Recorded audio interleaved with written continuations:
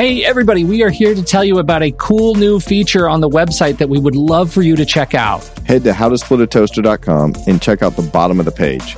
You'll find a box floating there that says, quote, Ask Seth and Pete, close quote.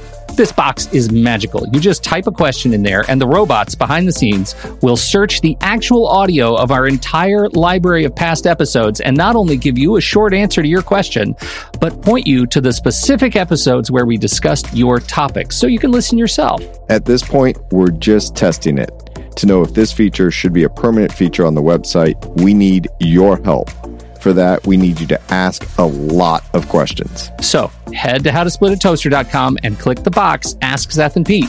The robots will do the rest. On with the show.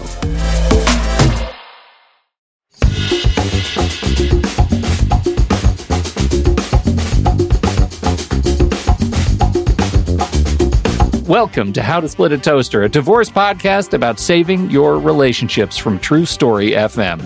Today, it's time for your toaster to get vulnerable.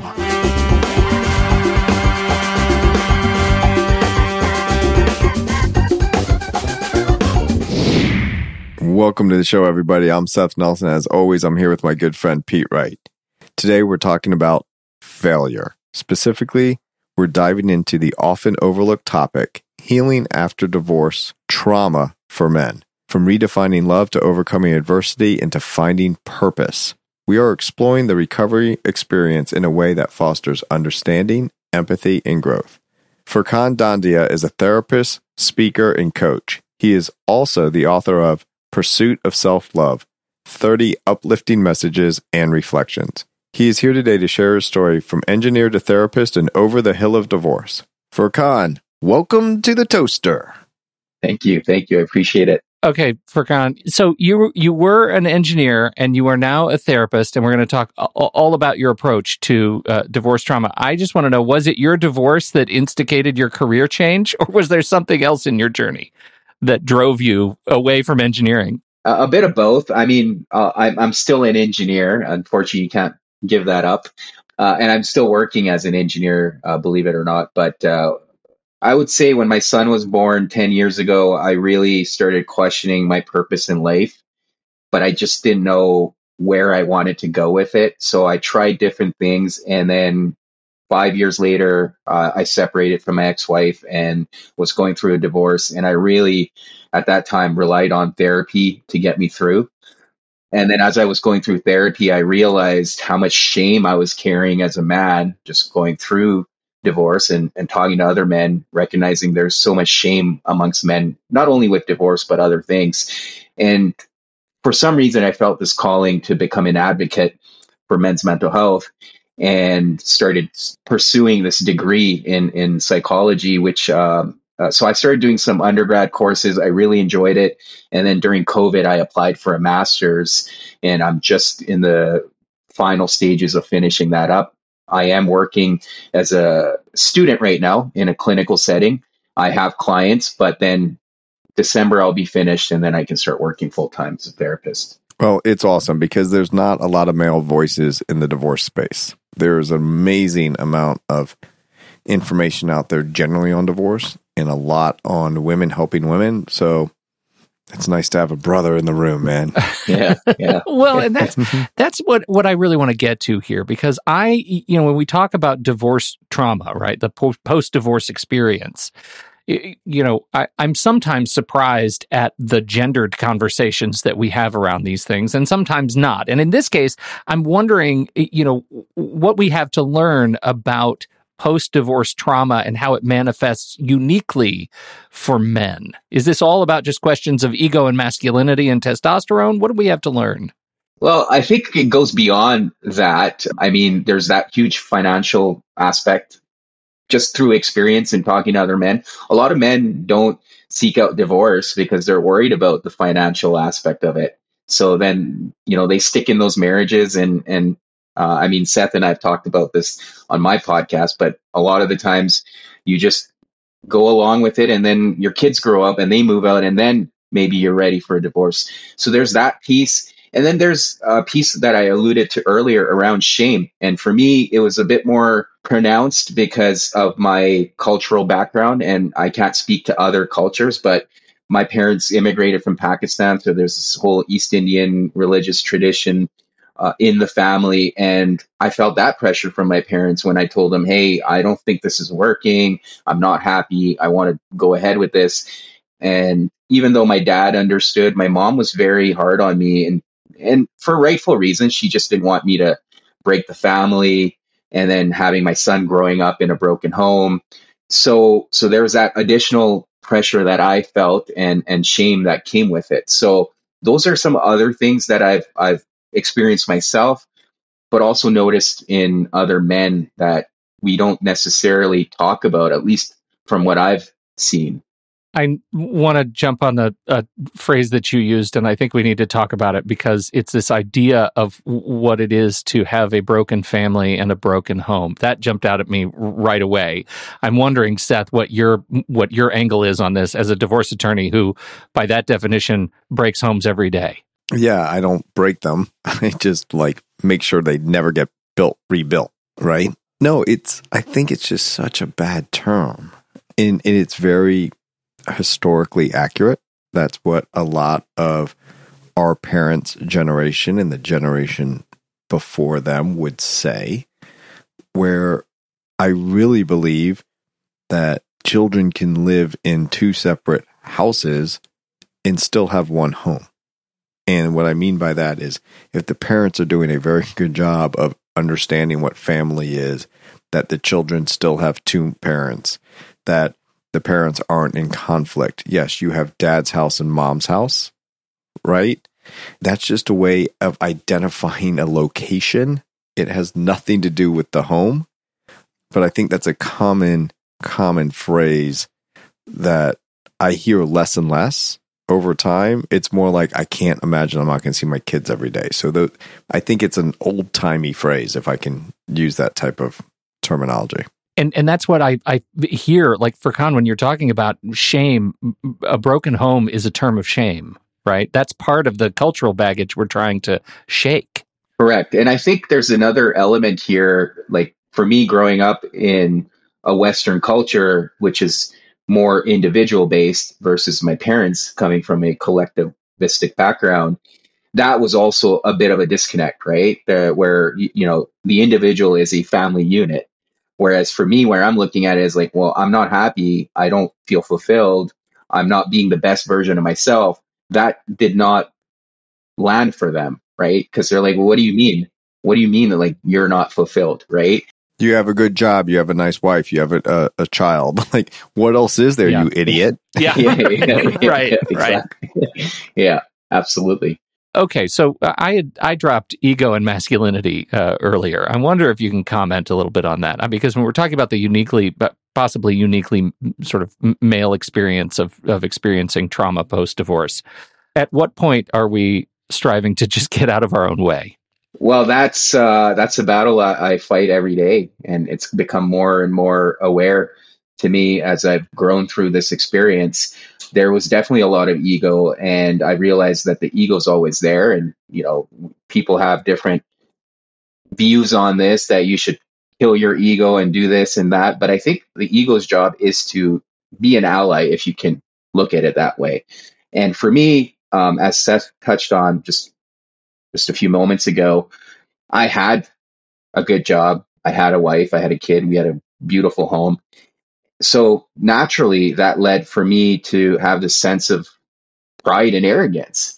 And then going through that experience, it just shot out at me that how much of my humility I had lost and how I needed to regain that through that process. So I looked at it as an opportunity to become more humble and not let my ego run me, but rather let my ego point out when I need to bring it in check.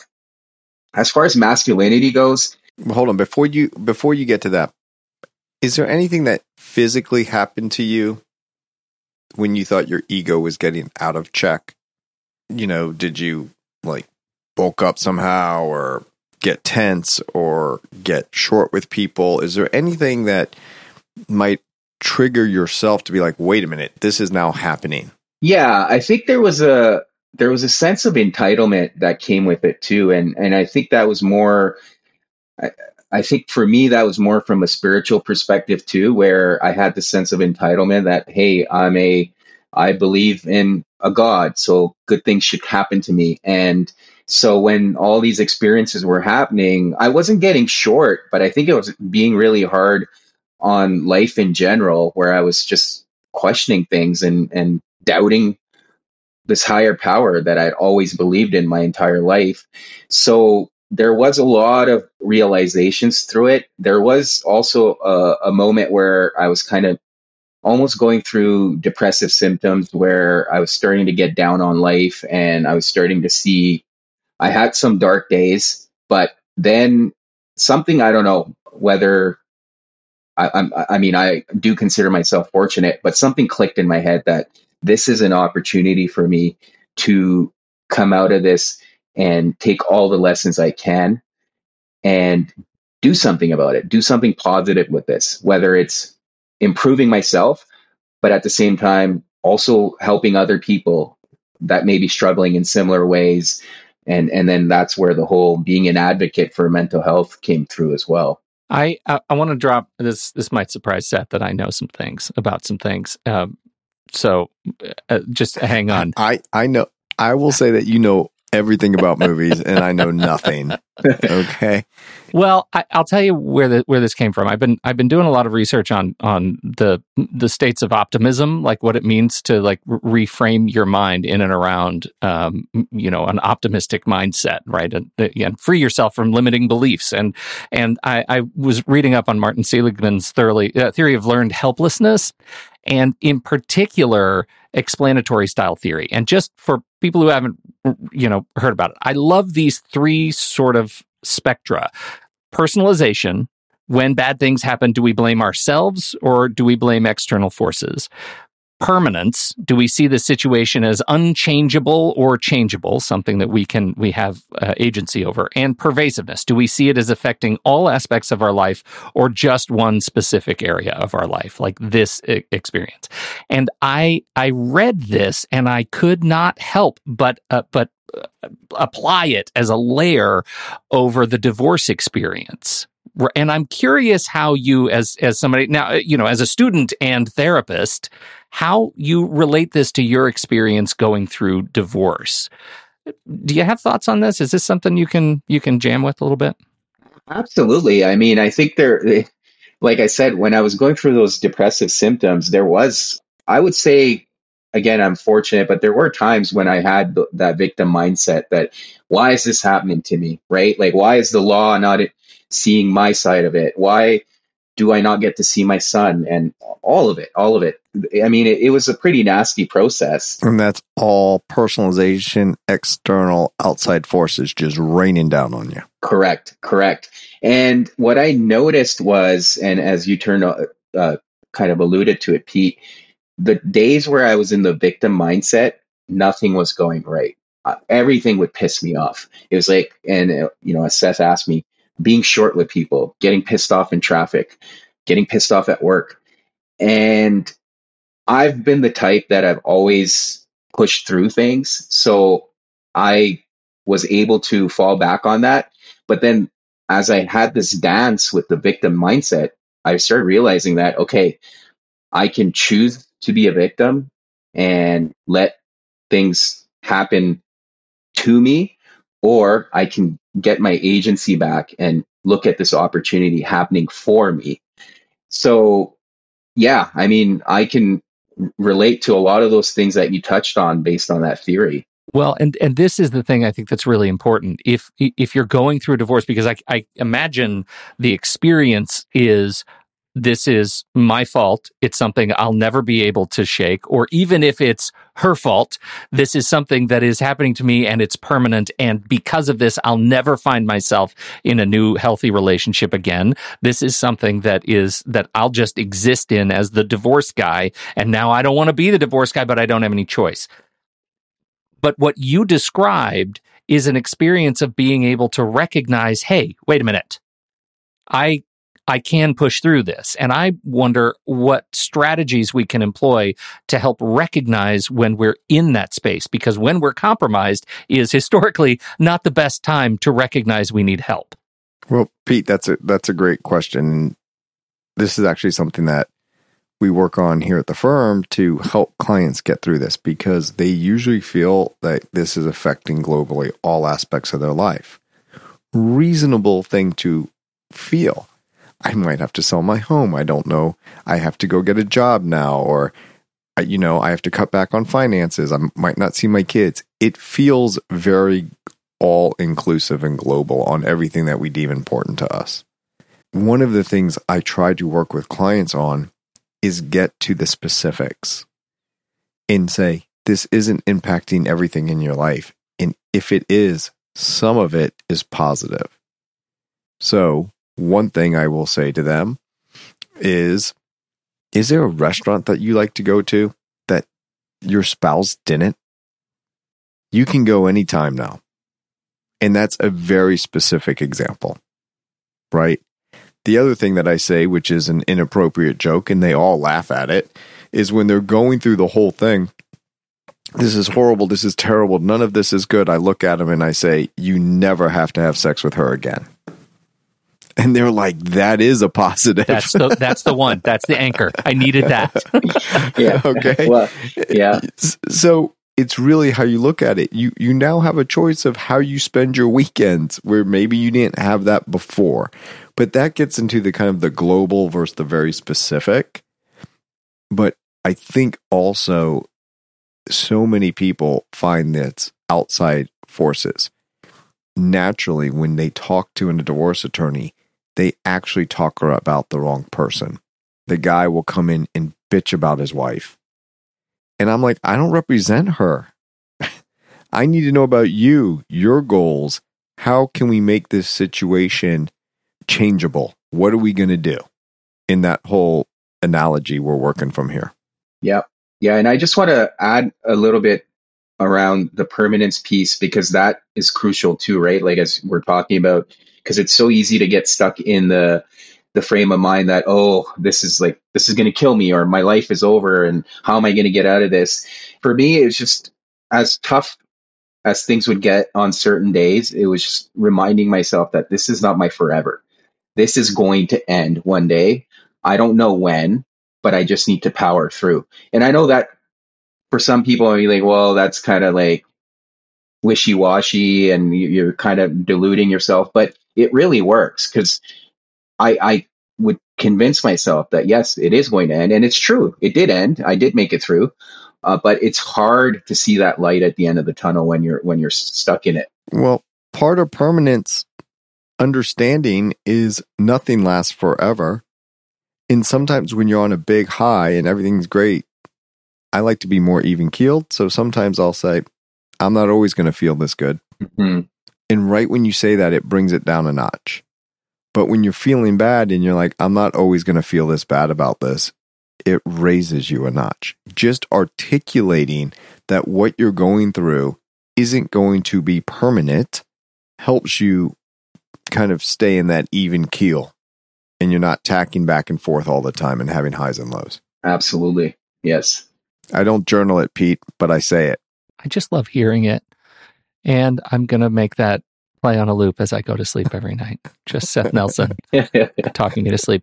I want to talk about, when you think about your work as a male sort of advocate, you're anchoring on vulnerability. Let's talk a little bit about vulnerability and why that's important to moving through process like this. 100%. So what I've learned, because I've started facilitating men's groups, and the power of vulnerability, what I've learned is starts with one. And a lot of these circles I sit in, or groups I sit in, I'll try to put something really vulnerable on the table, and I can just feel the pressure just release from that room. Other people will then just feel really comfortable. They're like, okay, this guy has just opened up this huge box. Now, there's not much I can say that is going to be worse, or whatever, however they look at their situation. But yeah, vulnerability starts with just one. And then for me, it also helped just being open with my friends and talking through these things, because at the end of the day, if I kept it all inside, I was just going to kill myself. So being open and sharing it. And I think for me, telling myself that I want to be an advocate for men put that additional responsibility on myself, where it was like, okay, I have to walk the talk. So if I'm going into this field, I need to be able to back it up through my actions. And that required me to open up and be vulnerable. And I felt like the more I started being open about the process and some of the things I was going through, it made it a lot easier for me to deal with, because then it wasn't like some disastrous thing that was happening in the background. It was like very real, but very similar to what I said earlier, that permanence aspect was gone, because I was like, okay, this is going to end. I'm going through this, obviously, but I'm not the first person, nor am I going to be the last person going through this. And I'm thankful for that. Yes. Yeah. Need clients. Took you a second on that one, Pete. Always selling, Seth. Always selling. I was quiet when he said I wasn't the first one to go through. No, yeah, right. I guess I'll give you some credit. But back up a little bit. So vulnerability starts with one. What is it? Can you describe what for those who are listening, are like, I don't know, I don't want to join a men's group. That's for some reason, whether it's fear or, again, ego or whatever. What does it look like to go through the process of exploring vulnerability if that's new to you? I can only speak to the men's groups that I've been a part of, and the one I co-facilitate here locally in Calgary with a friend of mine. We've had a lot of new men come through, and a lot of them, you could tell they're nervous, but either they've been told they need to attend something like this, or they were told by a friend, hey, this is really working well for me, you should come check it out. So when they're coming in the first time, a lot of the guys look like, deer in headlights, and they'll observe the first couple of sessions. They'll just sit there. They won't share anything. We go around the table, we kind of do a check-in, and they'll keep it very brief. And then you could tell as soon as we get into the raw, deep, vulnerable stuff, they're just like, oh my God, like, I can't believe these guys are talking about this stuff. And then as they attend one or two more sessions, they start getting comfortable, because they sense the safety there. They sense that it's not judgmental, and we're all just there supporting each other and recognizing that all of our issues are fairly common. And through that dialogue and conversation, we're learning from each other. So then they start opening up. But yeah, it's not easy the first time. It wasn't easy for me. It wasn't easy for me going for therapy. But Furkhan, when you're in that situation, you're talking about you and your experiences. I can see some people thinking, well, are they just bitching about their wives? Or is it more, hey, this is what's going on in the court system. This is how I'm dealing with it. This is what was happening in my life, but this is how I'm deciding to deal with it. So it's more introspective than just, I can't do anything about this. I would say it's on a spectrum. What I remind myself when I'm doing therapeutic work, you have to meet your clients where they are. It's the same thing. A lot of the guys coming in are in that state where they're giving up their agency, or they're blaming the system, or they're blaming their partner or their employer, whatever it is. They're externalizing the problem, as we talked about earlier. And then there's guys who are introspecting or reflecting, and they're doing it out loud. They haven't had the opportunity to do it in isolation, so they're doing it in front of everyone else. It varies. But for us, at least again, in the groups I've been a part of, we're meeting everyone where they are. There's no judgment. If the person feels like bitching about their ex, sure. But as some of the experienced guys, our responsibility is also to ask introspective questions, to ask questions where they reflect and recognize what's their responsibility, what's their role in it, what can they do. Not all groups are the same, so I can't speak for all of them, but that's the idea. And I think safety for us is very crucial. And a lot of the groups I've heard about, the safety aspect is crucial. So that's why it's important to make sure you're giving a safe space to everyone, no matter where they are in terms of their thinking and their mindset. All right. We'll be right back after this message from our sponsor. Seth, according to the National Institute on Alcohol Abuse and Alcoholism, about 10% of children live with a parent with an alcohol use disorder. It's just tragic. Pete, we hear this statistic all the time. At the end of the day, the courts don't care about the statistic. The courts care about keeping kids safe.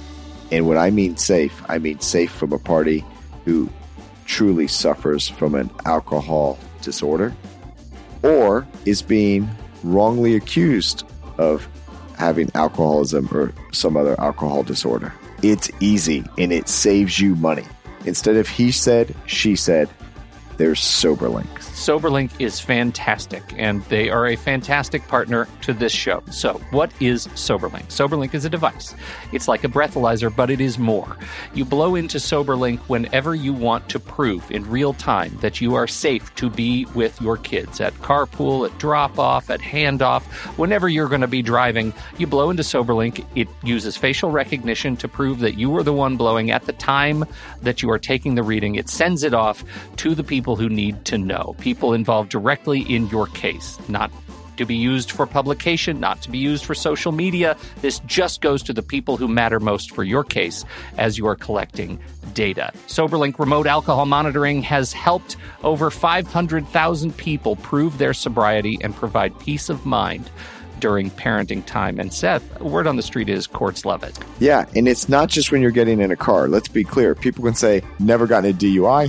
What's the issue? Well, the issue is once you're home at 5 o'clock and you're no longer driving, but you're going to start cooking and having a glass of wine, and that glass of wine turns into 2 bottles. That's now an issue. So it's not just getting in the car. It's when the children are in your care, custody, and control, are you focused on them and not using alcohol? Independent, third-party, real-time verification to support your case. I haven't been drinking. Here's the proof. Those are the words that lawyers and courts love, but here are the words you're going to love. You can save $50 off your device and get started right away at SoberLink.com/toaster. That's SoberLink.com/toaster. Thank you to SoberLink for sponsoring this show.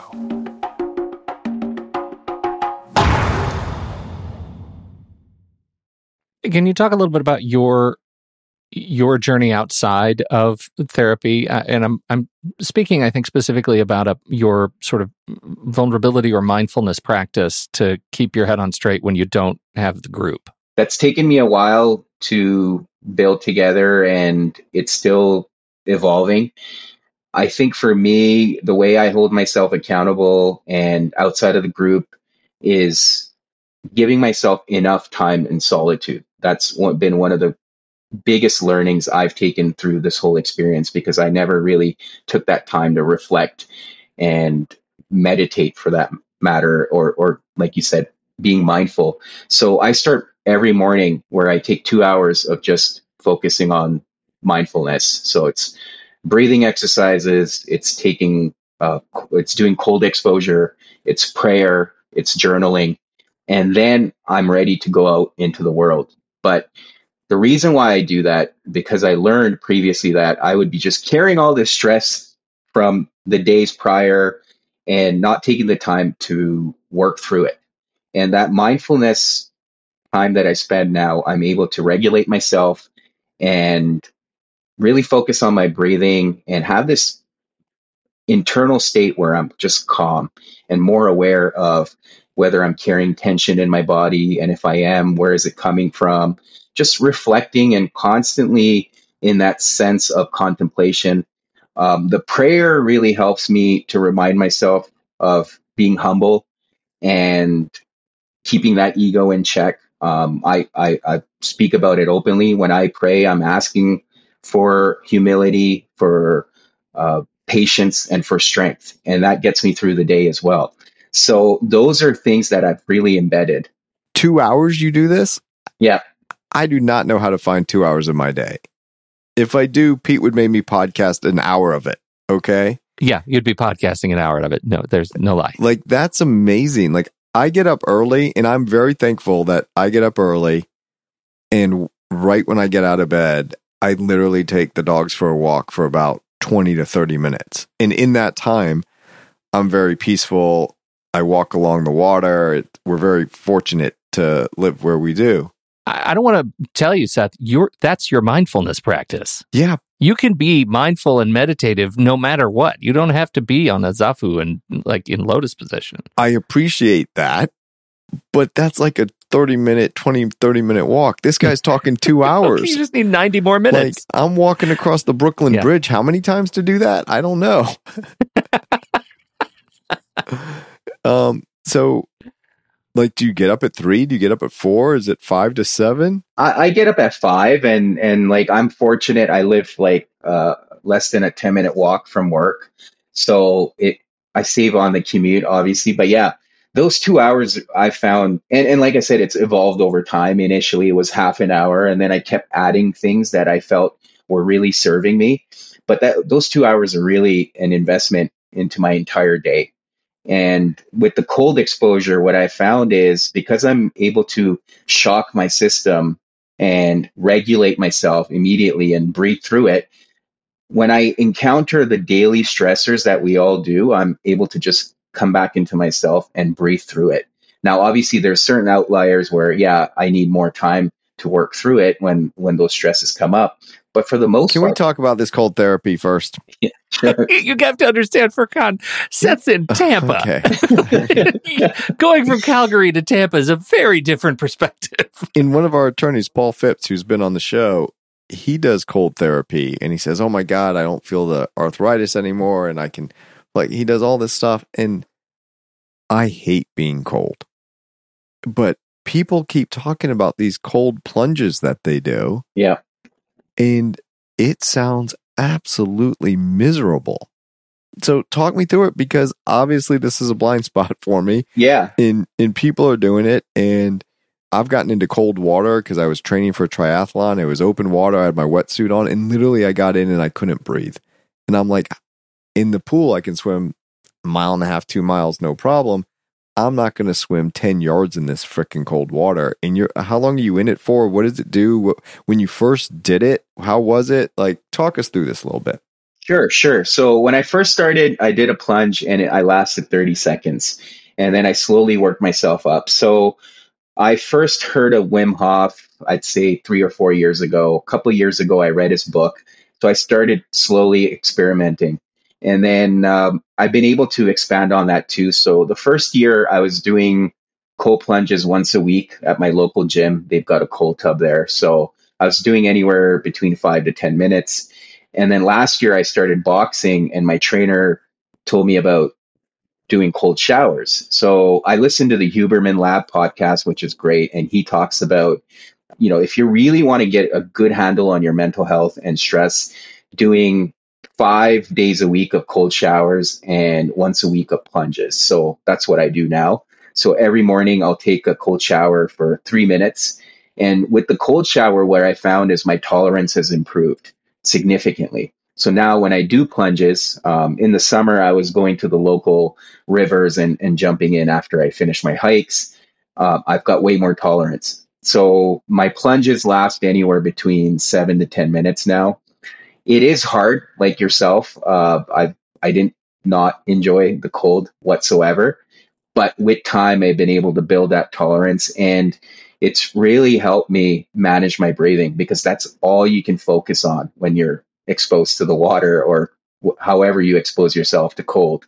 And like I said, it's helped me regulate myself. And anytime I'm stressed, I just go back into that breathing mechanism that I'm employing when I'm exposed to cold. Okay, this is it right here, and I'm right with you. And I think the Huberman Labs and his bestie Peter Attia are fantastic resources on this. Yeah, I'm pretty new to cold plunge myself, but I think you get to something that we were talking about earlier, which is if you are building up your physical tolerance to being able to find your calm through these extreme exposures, then you find yourself, when you are emotionally compromised in a heated moment, like going to court and having to listen to your former spouse in a trial situation, you're able to find peace there easier. What you're doing, it seems like, is armoring yourself for later conflict that you may not even see coming. Correct. By finding this sort of practice. I really love that frame. And that kind of brings some other stuff in together that we were talking about before, because if you're doing that, then you're not going to feel like the situation you're in is unchangeable. You're not going to feel like it's going to affect every aspect of your life. You're not going to feel like it's just external sources or forces raining down on you. It's just a way to manage every single thing we've been talking about. Yeah. To say, look, I can handle this. Now, the cold plunges sound to me like, look, you get up, you eat a frog. That's the worst thing that's going to happen all day. So you get up, you do your cold plunge, you're going to be better for the rest of the day. Just my take. I can be wrong. If that's the way you got to look at it, Seth, whatever we're going to do to get you into that 40-degree tub. It's true, though. It's the voluntary exposure, right? There's something about Yes. it. You're doing it to yourself. Actually, I read a couple years ago, the Stoics did that too, like the Roman emperors back in 2,000 plus years ago. So this isn't something new that a Wim Hof or Andrew. Yeah, but when you say that, I think, haven't we evolved since then? They did some other crazy shit too, the Romans. That's not really a selling point for me. Fair enough. Well, I think, Furkhan, that's really it. And what this whole thing buttons down for me into what is it going to be to refine and reclaim agency in your own emotional health? And that's what this does. And I love the way you put it. You're doing it to yourself, man. You're getting in that tub of your own power and authority. And I think that's really great. I think that's great.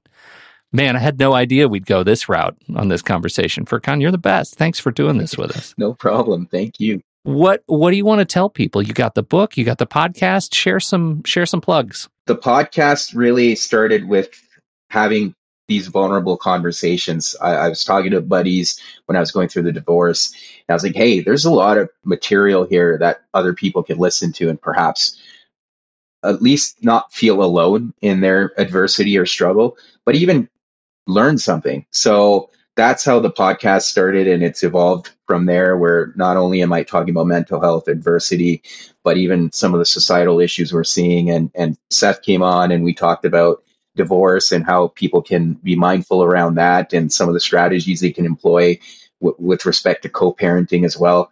So that's the podcast. It's called Easy Conversations. And the book was a result of me. So I started the therapy and then I jumped into another relationship and I hadn't really healed myself. So when I came out of this other second failed relationship, as I call it, I started to look inward and I was like, okay, well, this is 2 in a row. Common denominator is me.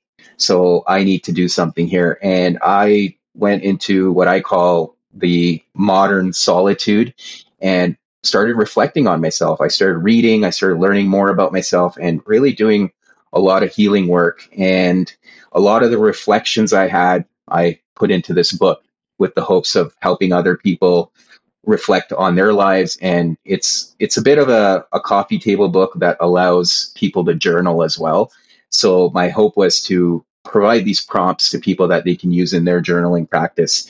And yeah, that's I do offer coaching as well as the therapy work that I will be able to offer on a full-time basis in January.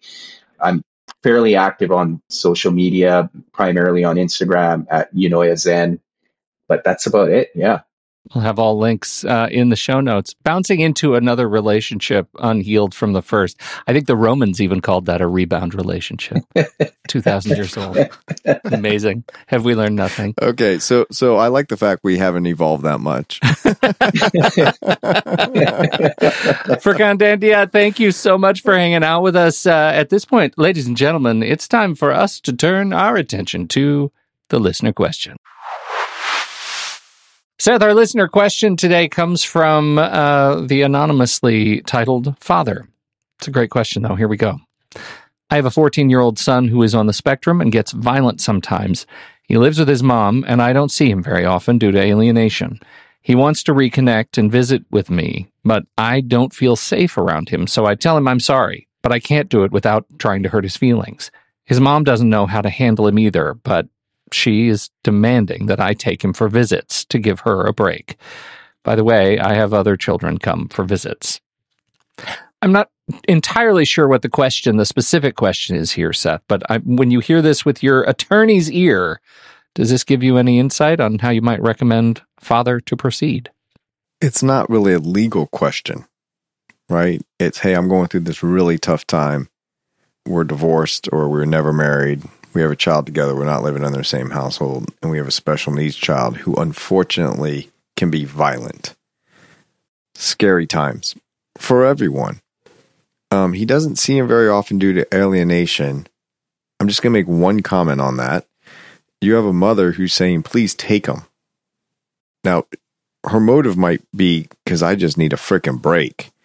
But that doesn't sound like alienation when she's asking you to take the child. I don't know what happened previously. Maybe there was alienation that makes it more difficult for your son to get there. I know kids on the spectrum really need really just detailed things to be in order, right? They need to have their routine. So a couple things to do here. You can certainly always hire, these are kind of extreme examples, but this is kind of an extreme fact scenario. You can hire an off-duty police officer to be there with you. Wow. So, because we're worried about safety. Yeah. And so if you have someone there that has an authority figure and maybe can do something about it if something happens, and then it's not a he said, she said, or he said and your child said, right? And I would do a one-on-one for a short period of time in a public place.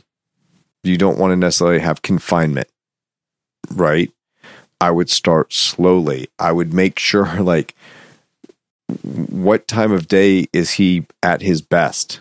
Can we do it then? So you can get a break, but maybe I don't have a breakdown with him when he's with me. So this would take a lot of communication between the parents. It would take a lot of coordination. It would take a lot of pre-planning and to have also plans in place if things go wrong. Let's not figure out what we're going to do if he gets violent the moment he gets violent. Let's have a plan in place of what we're going to do if he gets violent. Extremely difficult situation, but I would start with this on a one-on-one. So if there is violence, we're not getting other children involved, and I would carve out some time. In short, I don't think it's a legal question. I think there's some practicalities here that you really need to talk to him. Maybe he's in mental health counseling. Maybe talk to the mental health counselor. Get some professional help on how to set up the transition, the time, what to do if things go bad, and how he transitions back. Thank you, Seth. And thank you, Father, for reaching out to us and giving us an opportunity to weigh in on that question. We sure appreciate it. And we would love to hear from even more of you. Head over to howtosplitatoaster.com and tap that little button that says submit your question, and it'll come right to us, and Seth will answer it in an upcoming episode. And Pete, we got a list of questions that people have sent in, and we're going to get to them. So keep sending in them. Don't feel like we've lost you in the shuffle. We try to match them up with the show, and so sometimes they're not on the back burner, but we're really waiting for the right moment. So thanks for sending them in. And thank you for downloading and listening to the show, too. We sure appreciate your time and attention, and we appreciate you hanging out with Furkhan Dandia today. On behalf of Furkhan and Seth Nelson, I'm Pete Wright. We'll catch you next week right here on How to Split a Toaster, a divorce podcast about saving your relationships. How to Split a Toaster is part of the True Story FM podcast network, produced by Andy Nelson, music by T. Bless and the Professionals and DB Studios. Seth Nelson is an attorney with NLG Divorce and Family Law with offices in Tampa, Florida. While we may be discussing family law topics, How to Split a Toaster is not intended to, nor is it providing legal advice. Every situation is different. If you have specific questions regarding your situation, please seek your own legal counsel with an attorney licensed to practice law in your jurisdiction. Pete Wright is not an attorney or employee of NLG Divorce and Family Law. Seth Nelson is licensed to practice law in Florida.